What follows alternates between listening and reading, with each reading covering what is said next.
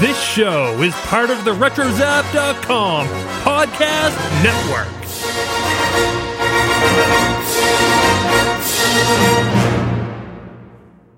And welcome everybody to episode 36 of the Animaniacast.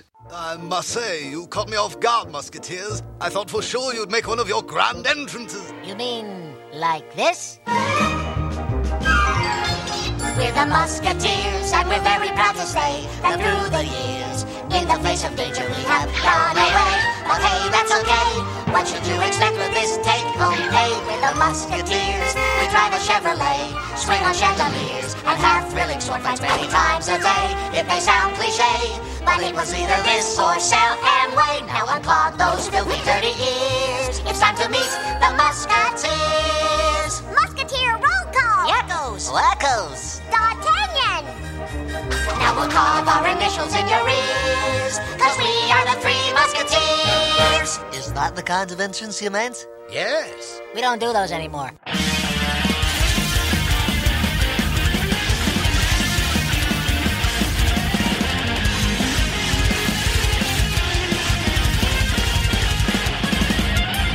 And welcome everybody once again to the Animaniacast. We are the only podcast that is dedicated to the animated series, The Animaniacs. Here we explore the series episode by episode, revisiting all of the cultural references and gags, and in the end, we give each episode a water tower rating. I am Joey, and joining me once again are my co-hosts, Nathan. Don't hate the Nate. And across the whole way across the country in Georgia is Kelly.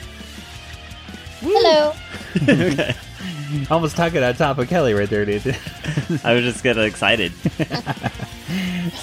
So today we have a very nice episode of Animaniacs. Yeah. I guess there was not really a continuous theme, I should really say. Like movies? Movie-ish, yeah. Yeah. Kind of felt movie-ish, I suppose, right? Like They have references Citizen to movies. Caney was Yes. the There you go. tagline, so it's all... Movie-ish. Yeah. Well, today's a nice episode, I would say. Nathan, what if you were just going to talk about this episode in just a few words, what would you say? Movie-ish. Wait, I already said that. I'm taking it. It's movie-ish. Okay. And Kelly, what about you? How Spielbergian. Very, very apt description right there.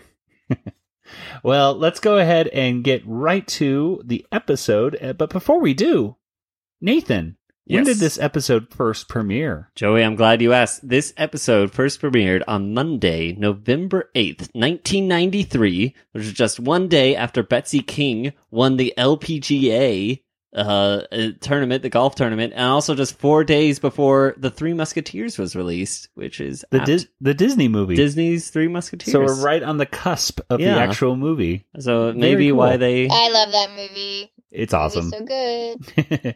It really is. I remember seeing that movie and going, I don't really think this will be that great, but Yeah. I remember we owned it on VHS and we watched it quite often. Yeah, it grows on you.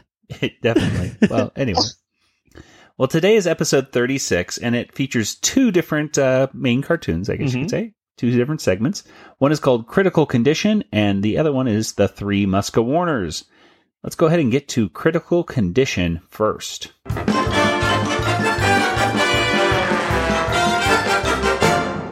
So, Critical Condition was written by Tom Ruegger, and it was directed by Adu Payton and John McClanahan. And, Kelly, what can you tell us? What basically happens here in Critical Condition? Slappy and Skippy are watching two movie or video critics. I think it's Hiskel and Egbert.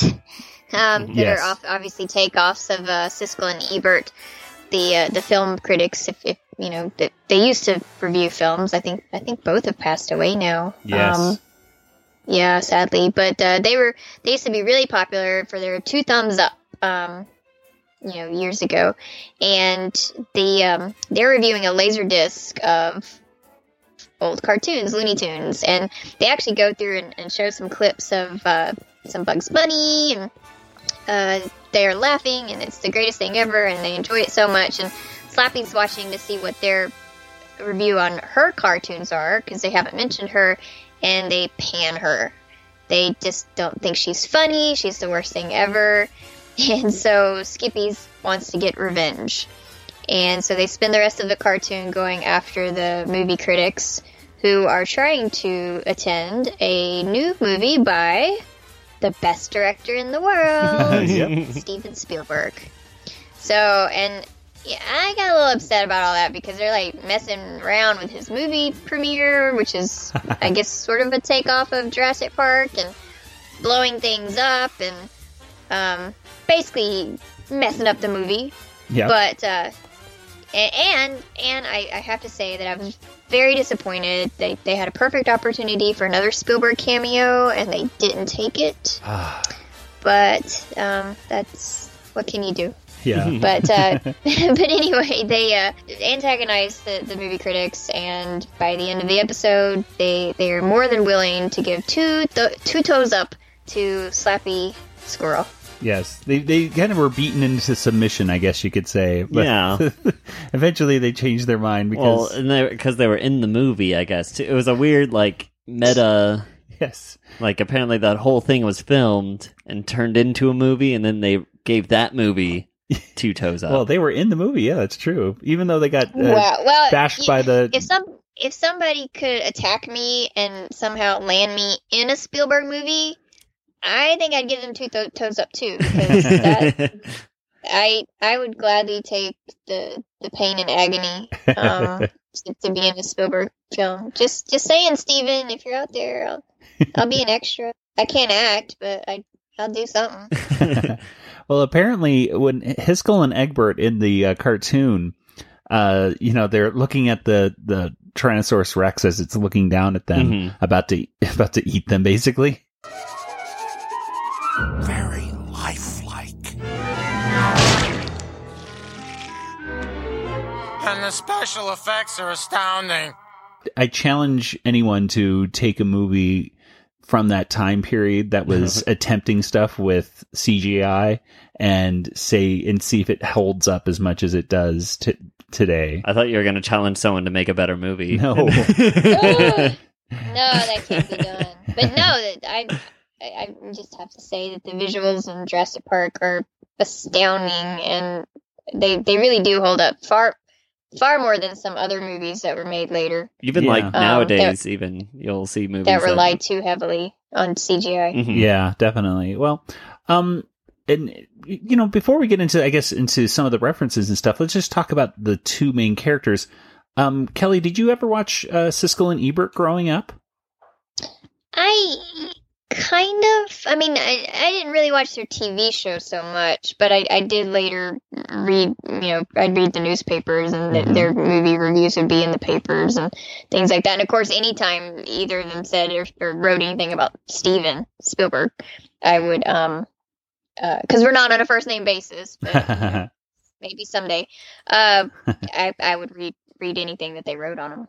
Yeah, they had a power unlike any other movie critics have ever had before or since. I mean, 2 thumbs up. If you got that was like all you needed on a movie trailer, was just 2 thumbs up, and just that's say no more. People would say, "Oh, it's a good movie." Then exactly. I remember watching it. I tried to watch it almost every weekend just to see, did they like the movie I liked, and if not, why. And getting very upset if they didn't like the movie as much as I did. Kids' movies, too. Exactly. Like, obviously, they're not going to... I was very upset when they didn't like Three Amigos that much. I was like, hey! The Three Amigos! I really didn't come to a Steve Martin or Chevy Chase movie to see him run around in desert. I could watch old reruns of the Cisco Kid or something. Aside from amusing scenes, all involving music, and there's one great one involving a singing bush in the desert. That was very cute. Almost everything else in this movie is a total loss, as the jokes get repetitive and we simply laugh at those wonderful costumes. I was very disappointed in Three Amigos. Its script doesn't take many chances with a cast that previously, especially Steve Martin, has made us laugh at some very wild and crazy material. I was very, very disappointed, too. This is not a good movie. The Randy Newman songs are funny. Randy Newman wrote them, and he performs as the singing Bush. Martin Short, who was so brilliant, weird all last year on Saturday Night Live, everything he did was funny. This time they seem to have him in a straitjacket, maybe because his wild comedy doesn't go along with the real laid-back style of Steve Martin. And as for Chevy Chase, he's so laid-back that occasionally he only seems to be visiting as a, visitor to the set today, just looking around. I had the same reaction. When I saw them riding up there in the beginning, I almost made a decision about the movie. Chase looks dead. Martin looks joyful, and he's in character. He's got nothing to do in the movie. That's unfortunate. Very little to do. And Short just seems almost like delighted to finally be in a movie and is given nothing to do. But they would do these, they'd really help to get I think an appreciation of film for a lot of people, because this was before IMDb. This was before Rotten Tomatoes, all that stuff. Yeah, exactly. And so when you wanted to find out if a movie was good or not, and even find out some stuff about how the movie was made. I mean, this is pre-DVD special features and everything like that. They would be able to interview, Martin Scorsese and Steven Spielberg and George Lucas and things like that. You'd be able to really kind of get an idea about how a movie is made and what makes a good movie and what doesn't make a very good movie. Yeah. So I love their show. There's actually a really great documentary out there called Life Itself, which is a documentary specifically just dealing with Roger Ebert. Gene Siskel died, I believe, of a brain tumor, I believe, a number of years ago. I want to say closer to 2001-ish, towards the beginning of 2000s, early 2000s, I believe. And Roger Ebert died, just a few years ago. I want to say like late, 2012, 2013, perhaps, after a long bout with cancer and numerous surgeries. It's a really great documentary, and actually voice actor Stephen Stanton voices some of Roger Ebert's lines in that movie, because Roger Ebert lost the ability to speak. So Stephen Stanton, who is the voice of Tarkin and is on Rebels and on the Clone Wars, and numerous things, numerous other cartoon shows. I know he was in the 7D, which is another Tom Ruegger cartoon. He just did a remarkable job. It's a great documentary. I think it might still be on Netflix. It was a couple months ago. So if it's still on there, check it out. And if it's not, well, it'll rotate through and get back on there eventually again. So definitely check that out. But Siskel died in 1999. Wow. Yeah. Long ago. Yeah, I was surprised to see that. Do you remember watching Siskel and Ebert at all? Yeah, I do. Yeah. And I enjoy it. But again, they didn't like the Flintstones, which nowadays I would agree with them. But at the time, I'm like, come on, guys. Not a single thumb up, I think. I don't know. But John Goodman was fantastic in Fred Flintstone. It's better than the sequel, I assume. And Rosie O'Donnell as Betty. I mean, come on. Yeah. Perfect casting. Anyway, let's go ahead and get into some of the other references, though, because there were quite a few. I mean, first of all, they're walking into the Chinese theater, sort of, and they see Shirley MacLaine and Shirley the Loon from Tiny Toon Adventures. Yeah. And Shirley the Loon being, based upon a lot of Shirley MacLaine's attributes, is kind of whenever an episode is Shirley MacLaine, they show Dot in front of a crystal ball. Yeah. Because Shirley MacLaine was very much into, karma and your chakras and the, reincarnation and stuff like that. Mm-hmm. So that was kind of cute to see those two. They started off this episode with something I thought was, right from the 90s, which was a laser disc. Yeah. And they're talking about the Looney Tunes Laserdisc that's out. Welcome back to the show. We now review a new Laserdisc just released to home video. It's called The Best of Looney Tunes, and it contains such favorites as Bugs Bunny, Daffy Duck, and Porky Pig. Let's take a look.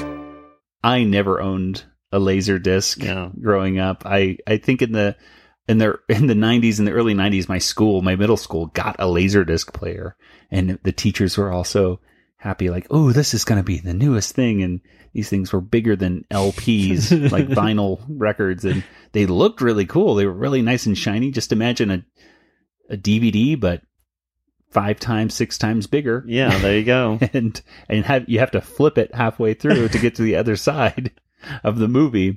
And there you go. That's a Laserdisc. Kelly, were you ever able to? I've never even watched a Laserdisc. I don't think. Have you ever actually sat down at someone's house or at your own to see a Laserdisc? No. I guess I hung on to VHS as long as I possibly could, and it was kind of slow to get in the DVD craze, and so I sort of missed that whole Laserdisc phenomenon.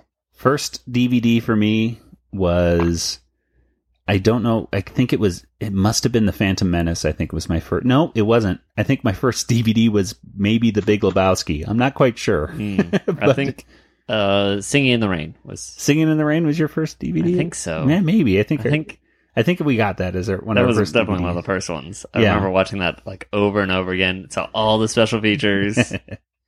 Well, yeah, Laserdisc, that's a blast from the past. I just remember going to Suncoast Video and just seeing just the aisles filled like right in the center. And they were so expensive. It was like $50 for a Laserdisc. Wow. And that was like, if you were a movie buff, you get the Laserdisc right there. So that was kind of a cool thing for the 90s that they were talking about. I remember Suncoast Video. I used to work at the mall, and I guess around one time one of the prequels came out, and I kept stalking the store, and I was like, can I have the Yoda stand up when y'all are done with it? And they let me have it.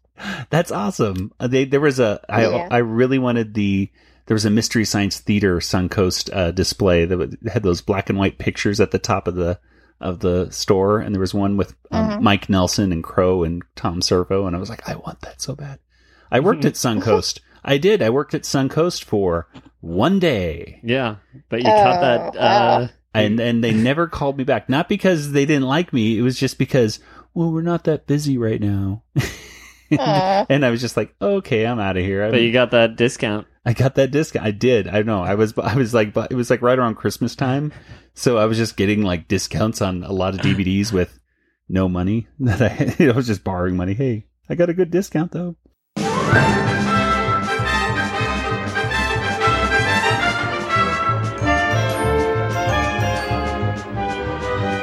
Well, hi! Mary Hartless here at the movie event of the year, an invitation-only affair for Hollywood's cultural elite. There are some celebrities that are going by in the background. Yeah, of them I can't really tell exactly what the female woman that walks by is. Yeah. Might have been Cindy Crawford, perhaps. Maybe Kathy Ireland. There's a very short man, looks like Dustin Hoffman. And of course they have Clint Eastwood there as well. Really, there's not many other, references other than those, celebrities. You're in Hollywood and Jurassic Park. Well, they of course have the Warner Brothers cartoons at the very beginning. Right. Yeah. So. Yeah. Which it's funny because they're watching What's Opera Doc, and then they watch a cool one right there with the Duck-a-Muck. Duck-a-Muck, which I always love that cartoon. And of course, that's so funny. Very weird one where it's the Dodo and Porky Pig. and Wacky Land. Yeah, and that Dodo is supposed to be, I believe, the father of Go-Go Dodo from Tiny Toons, by the way. But I just thought it was funny how after seeing What's Opera Doc, the famous lyric is, kill the wabbit, kill the wabbit. And do you remember what Gene Hiskel, I believe, says instead, Nathan? No, what did... He says, catching the wabbit. And I'm like, catching the wabbit? That's not what he says at all. Catching a wabbit! It's so funny! But they love those. They love those jokes so much that even one of them says, like, I gotta stop laughing. I'm gonna throw up or something. I have to stop laughing. I'm gonna throw up. So those two characters were funny. I suppose that really the only thing that made me think of something else really in this cartoon was the dinosaur itself, especially when it looks at the camera or breaks that fourth wall and looks at us. Looked a lot like a similar dinosaur. Do you remember this? It'd be in these PSAs where this dinosaur would lose his tooth or something like that. Miles, where's your mouth guard? Whoa! Uh-oh. What should I do? If the tooth is dirty, gently rinse it under running water. Don't scrub it. Have a grown-up carefully place the tooth back into the socket. Or place the tooth in a cup of water or milk. Take the tooth and go to the dentist within 30 minutes if you can. If you do this, there's a good chance the dentist can save your tooth. Wear a mouth guard. That is done by the same animation team. And I believe the John McClanahan actually was the animation supervisor / director of both of those dinosaur cartoons, those dinosaur PSAs. And even in one of those cartoon commercials, there's a little saber-toothed tiger. And I was like, wait a minute. And that saber-toothed tiger kind of reminds me a little bit of Skippy Squirrel a little bit too. So the animation style, this is done by Star Toons, I believe. It was nice animation. It was, some good effects of like close-ups of Skippy and Slappy when they're saying what, and of course Slappy being punched around the place when she heard all the horrible things that were being said about her by the two movie reviewers. Yeah. Codger, have you ever laughed at a Slappy Squirrel cartoon? Never. She repulses me. I mean, she's just not funny. She never made a funny cartoon in her life. Yeah, okay. Oh, okay. So, yes, Nathan pulled up the dinosaur I was talking about. Dudley the dinosaur. There he is. He looks very much like the dinosaur in the thing that we just saw. Anyway, so Kelly, what were some things that you liked about this cartoon? I like the Spielberg reference. Shockingly. Yes. And Nathan, any gags, any things that you liked? I thought some of the times that they got hurt was kind of funny, but I also kind of felt bad when they got hurt sometimes because I'm like, they're critics. Like, that's their job is to, like, if you can't handle criticism, maybe you shouldn't be doing your job. Like, I don't know. Well, they were very harsh on her. Yeah, but she is the least funny of those. Well, I was surprised that Slappy was even a part of the Looney Tunes crew. I always got the sense that she was just in a third group of cartoon stars, like Maroon Cartoons, some fictional studio was in charge of her, not Warner Brothers. So I thought that was kind of interesting. The one moment that really stood out for me in this cartoon was probably the most disgusting thing I've ever seen. Really in gross. Any I know what you're talking about. Any Animaniacs cartoon, and that of course is Give me a large tub of popcorn and hurry. There you go, Shamu. You want artificial butter flavoring on that? Sure. All right, then. Does it cost extra? Artificial butter? Nah, it's cheap stuff. Really? What's it made of? It's just lard that I'm liposuctioning out of your gut. Ew. It's his fat. Yeah. Very much a spew moment. Yeah. And I liked how although it did end with a very funny line of, he forgot to pay $7.50, which today doesn't seem that bad for a large popcorn. $7.50. Yeah, that's like half price. Exactly.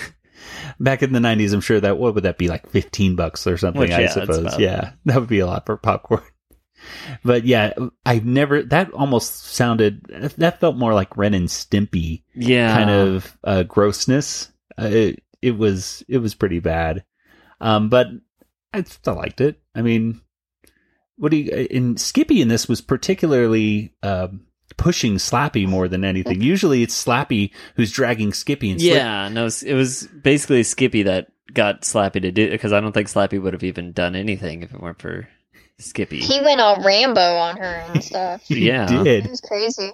Calm down, Skippy. We can't let him get away with it, Aunt Slappy. Let's go get him. Skippy, no, what are you thinking? Oh, you're right, Aunt Slappy. We'll need the big bomb. That's better, kid. Come on, let's go blow him to kingdom come. And he got lots of money for it, too, so it's... How do you get lots of money? He got Egbert and his school to pay him to get in. That's right, I forgot about that. He's going to Vegas. Yeah, not for college. So, yeah, that was cute. I mean, it was nice to see Skippy was much more of a dynamic character in this one. He wasn't just the straight guy going, no, Slappy, no, not Slappy, don't do that. A little hero in worship never hurt nobody. This is Michelangelo from the best episode of Animaniacs, Hooked on a Ceiling. His Eminence is coming, so you'd better listen to the Animani-cast. Well, before we get to the Three Muska-Warners, the next segment, we have a chase kind of filler. Yeah. Which we've seen before, like 90% before. Yeah, it's just a little bit different. Yeah, instead of coming out of the nose of Mount Rushmore, like George Washington, I'm assuming, or maybe it was Abraham Lincoln, they come out of just the Warner Brothers studio in the plane, and then it rips and Ralph gets stuck in the tree, and the Warners fall down. Yeah. Yeah, it's like, seen it before. Nice, a little bit of filler right there, but it leads us right into the Three Muska-Warners.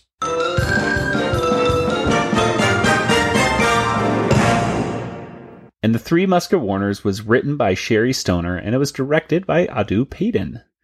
And Nathan, what basically happens here in the Three Muska-Warners? So the Warners are doing a Three Musketeers parody kind of thing, and they're trying to protect the king from the threat of the Viper. Ooh. And the whole time, they're kind of not doing a great job and kind of playing around with the king. Then the king sees the Viper outside of his window. The Warners rush in to confront him. They pull away the window shade, and it's the Vindo Viper. He's come to vipe the windows, which I remember that as a kid saying that all the time. I forgot where it was even from. I remember just saying it as a joke as a kid before this episode even came out. Okay, so yeah, I just remember like my whole life just saying Vindo Viper, they come to fight the windows. So, and it turns out it was all a movie, and we get to see all the actors come out, and that's pretty much it. Yeah.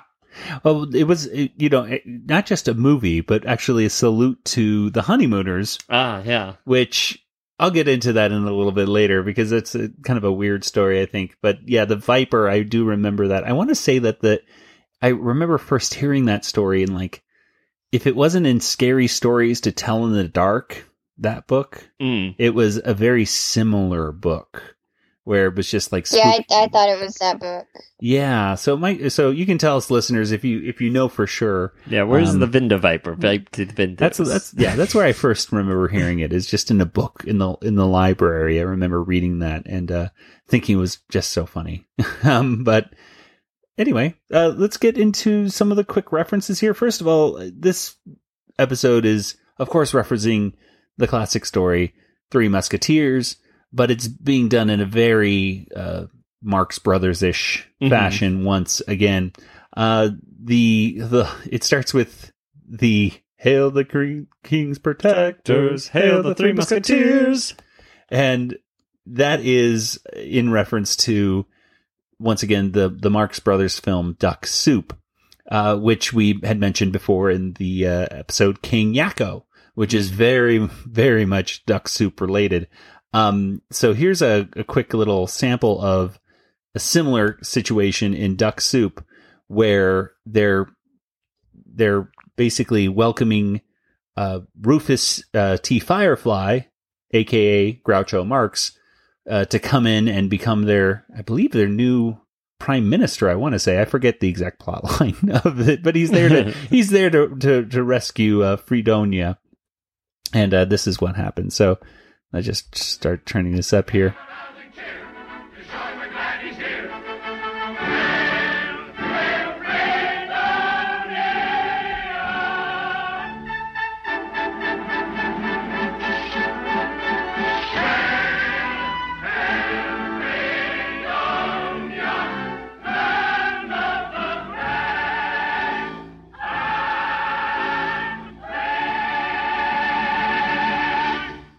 And they're looking, and no one's coming out of the door. Any moment now. So the people look to the side and say, okay, let's pull our trumpets again. So they bow again. Yeah.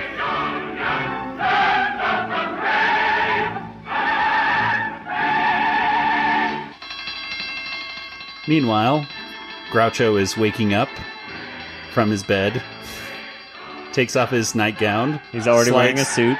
Yep. Slides down a fire pole on the opposite side of where the door is. So everyone's facing the door, and he's kind of looking at the door saying, what are these people looking at? You expecting somebody? Yes. So Marx is now, he's also waiting. He's also saluting with his cigar for this person to come out. Oh, Your Excellency. And they finally see him. So there we go. So that's that little moment. Again, my narration is hilarious. It's much funnier visually. So again, well, that's your opinion. Yes, that's right. Look forward to my new podcast where I narrate the entire Everything movie that happens in Duck Soup from beginning to end. For the visually impaired, here's Duck Soup. But yeah, a cute little reference right there. And of course, there's other references to the Mickey Mouse Club as well. That's right. Now unclog those filthy, dirty ears. It's time to meet the Musketeers. Musketeer roll call. Yackos. Wackos. D'Artagnan. We're the Musketeers. We want to say hello and give 3 cheers for all of you who see us every day. You're okay, so welcome to our Mousket Club. And by the way, while you're here, you're all the guests of the Merry Musketeers. We'd like to introduce ourselves to you.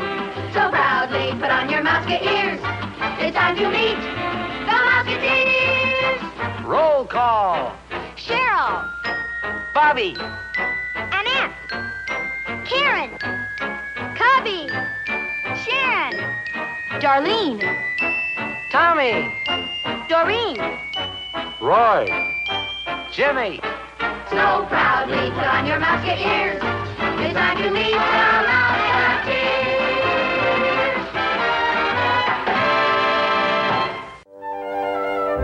Who they waiting for? The Musketeers. Where's Cubby? He's dreamy. Cubby was not the dreamy one. I don't believe. By the way, you would know. I remember Cubby being the one that he was just the smallest one of the Musketeers. Like if Mouseketeers. The Mouseketeers. If Annette Funicello was like, say, 13, 14, 15, he would be like 8 or 9. He was like the youngest one.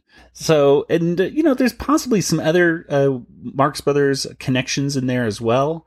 There's their Wacko, I believe, is fighting with a swordfish, which was the password in the Marx Brothers film Horse Feathers, so there you go. Horse Feathers, that's another good Marx Brothers film. Slappy comes out and mentions as well that You 3 remind me of a very young Yippee Yappy and Yahui. I have no idea what that meant. Which were a little dog trio of Hanna-Barbera, 3 Musketeerish characters, and I remember very little of those 3, I should say, characters, because they are puppy children, so it makes sense. But of course, the very end of it, where he introduces Gina McRae, I believe is the name of the woman who plays the king, and the soothsayer or whoever was played by Jane Keane, and then Ralph Cramden played Art Carney, who played Ed Norton in The Honeymooners, is playing. Gosh, who did Ed Norton play in this one? The Viper, the Vindo Viper, right? So anyway, this is in reference to the Honeymooners. At the end of The Honeymooners, Jackie Gleason would come out and in a bathrobe. I'm assuming like a cup of coffee in his hand and everything like that, and then give kind of a stage call to the different people. What's weird about this is that the characters who he's introducing are not other than Ed Norton, or Art Carney, I should say. Other than Art Carney, the two other women, Gina McCrae and Jane Keane, they played the wives, but they weren't the original ones that we're used to in the 1950s Honeymooners. I had no idea, but the Honeymooners actually essentially rebooted. Wow. Like about 10 years later in the 60s. So from what I could tell, this was actually 1966.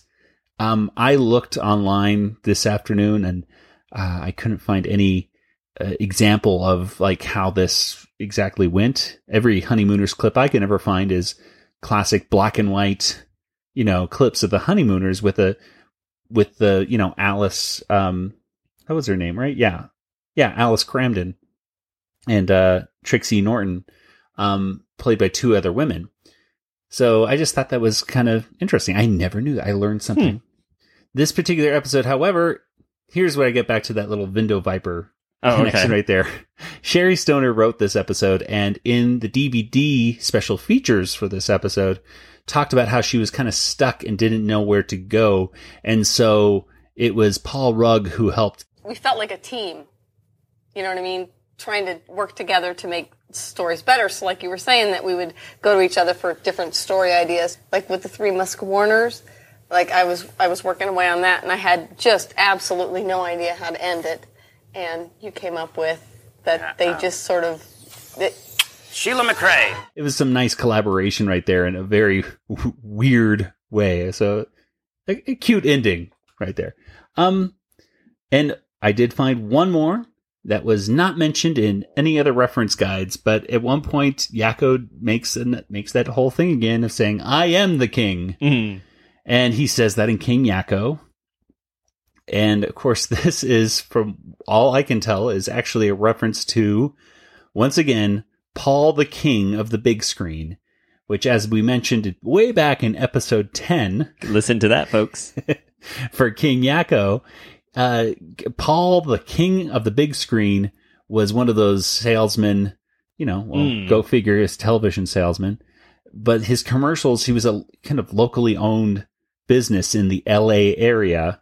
And at the end, he would say, "I am the king." I am the king. Yeah, so again, if you live in the Los Angeles area... You thought it was hilarious. Yeah, and you're over the age of 30, perhaps.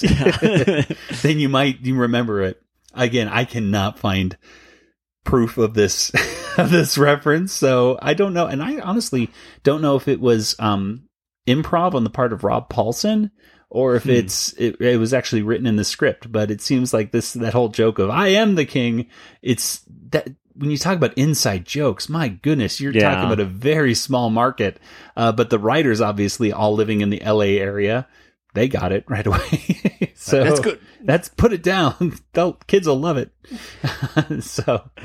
But anyway, a cute cartoon. What are some moments that you guys like? Nathan, you talked about this one. What do you think, Nathan? I like the whole retirement scene where the king finally decides to retire. I grow weary. We grow azaleas. I believe I shall retire.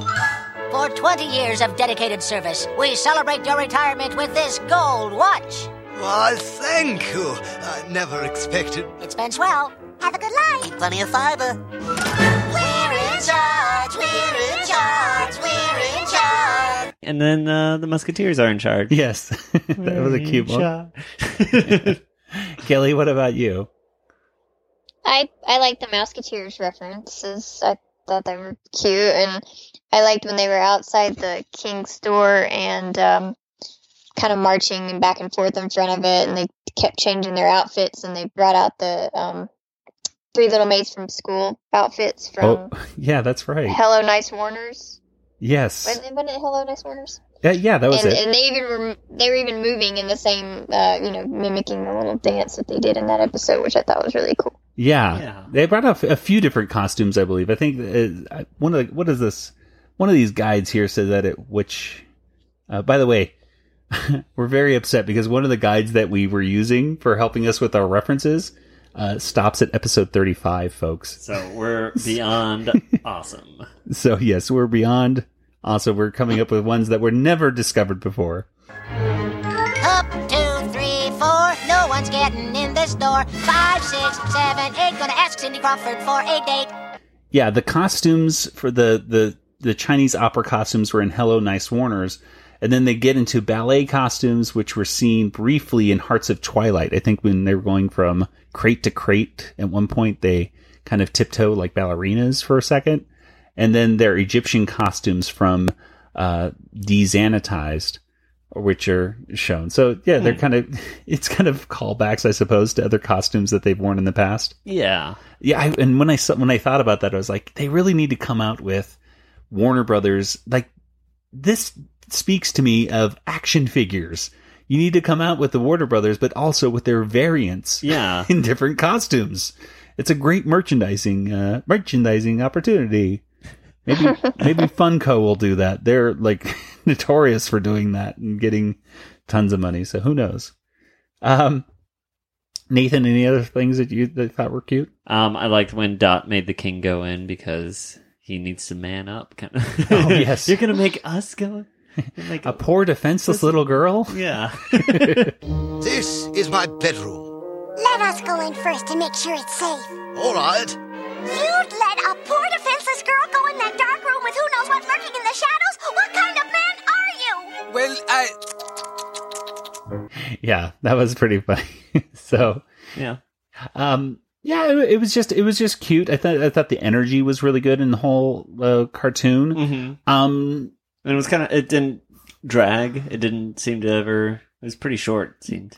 Yeah, it was a little short. I mean, the first cartoon with Skippy and Slappy, that one was a like double. 2, yeah. Like they go off with a wheelbarrow, I think, of bombs to go off to the theater, and then they go to commercial. Yeah. So then they went back, and so that was a 2-parter. This was our just one small cartoon of Three Musketeers. So, and they got in and out of it really quick, I think, and really just that ending itself, which very unconventional ending, and I love those kinds of endings that just kind of they stop it.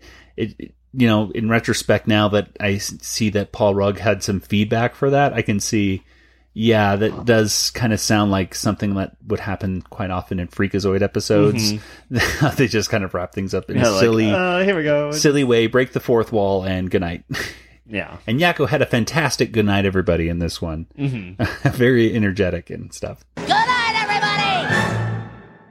Overall, very cute episode. Well, let's get right into our water tower rating.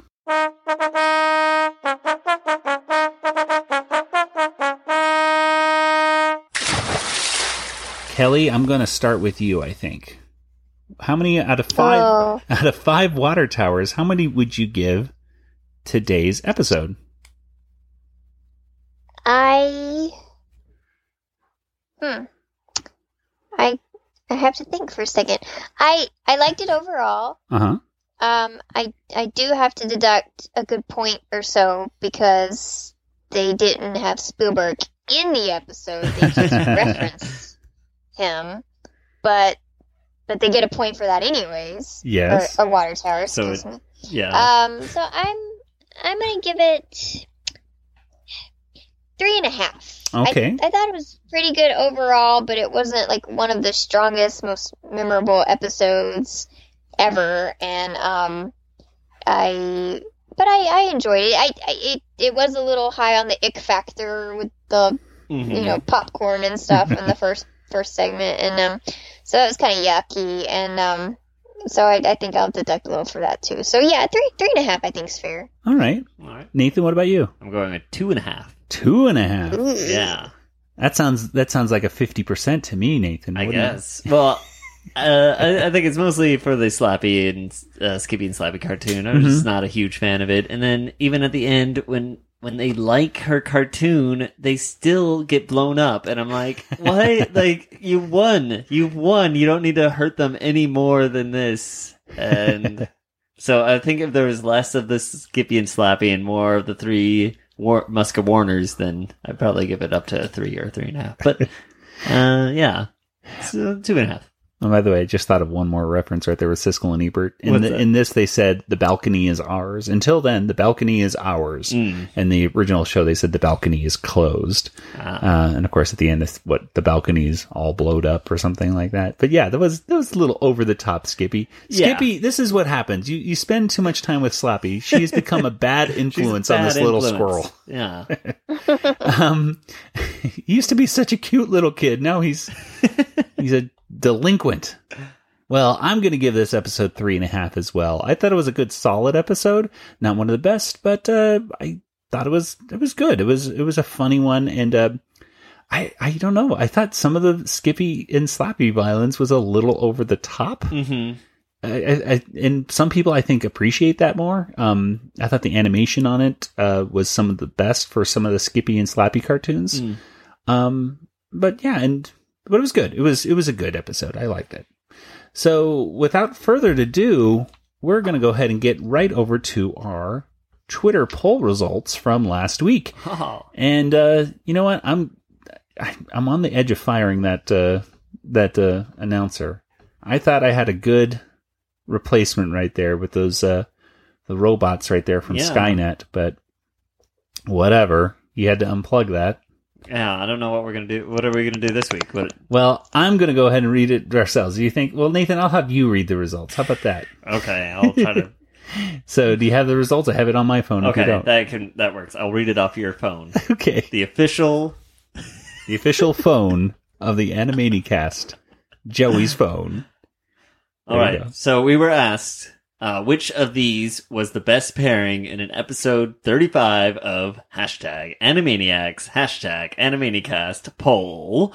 And the choices were Mindy and the Brain, Pesto and Runt, Yakko, Wacko, and Slappy. And the winner was Yakko, Wacko, and Slappy at 49%, Mindy and the Brain 41%, and Pesto and the Runt only got 10%. Pesto and the Runt? Pesto and the Runt. Well, I'm not a fan of the announcer, but at least he's better than me, I guess. He's reading them a little bit better than you are, I think. But anyway. I never learned to read, Joe.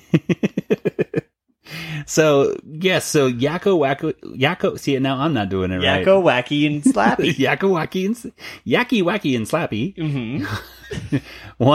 won this one, 49, close to Mindy and Brain. Yeah, it was a close one. What do you guys think? What's your favorite of those three? Kelly, did you have a favorite team up of last week's? I liked Yakko, Wacko, and Slappy too. That was funny.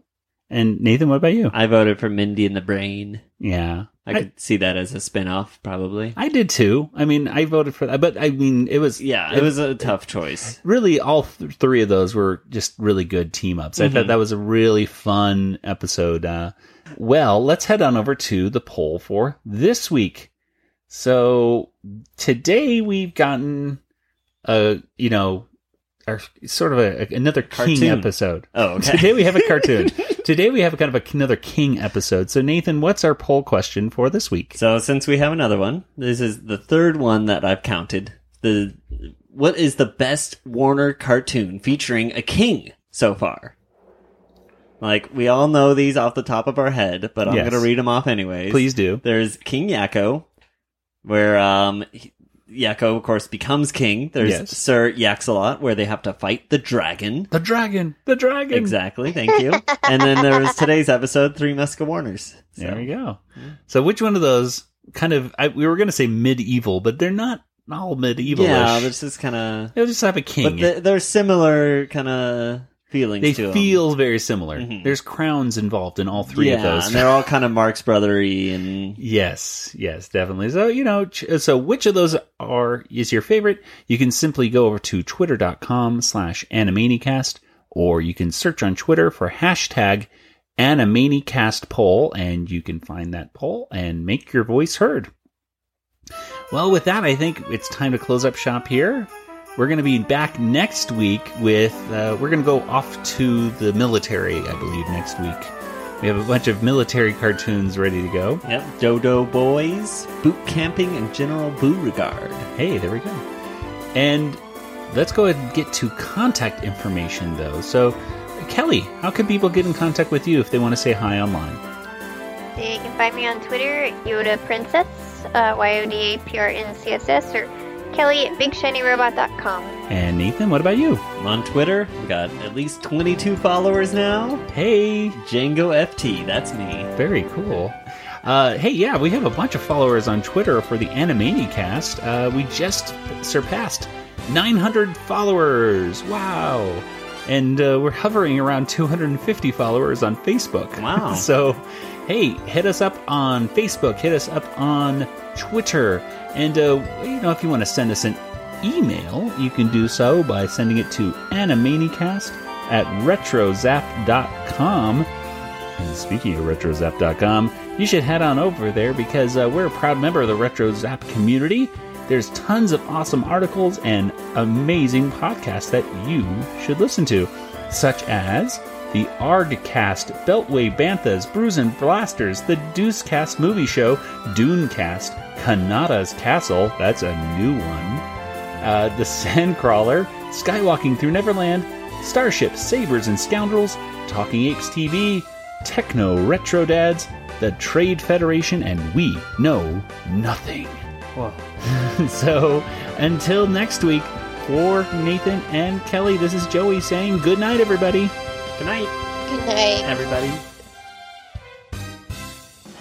This podcast is not endorsed by Warner Brothers or Amblin Entertainment and is intended for entertainment and information purposes only. Animaniacs, the Warner Brothers logo, all names, pictures, and sounds of the Animaniacs characters or any other Animaniacs-related items are registered trademarks and or copyrights of Warner Brothers, Amblin Entertainment, or their respective trademark and copyright holders. All original content of this podcast is the intellectual property of the Animaniacast unless otherwise indicated.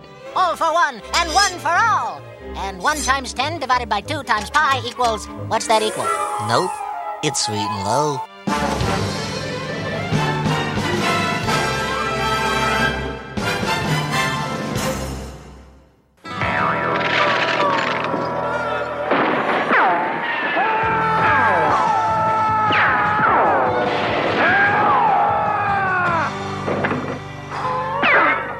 Here's your coffee. Thanks. Pass the sweet and low.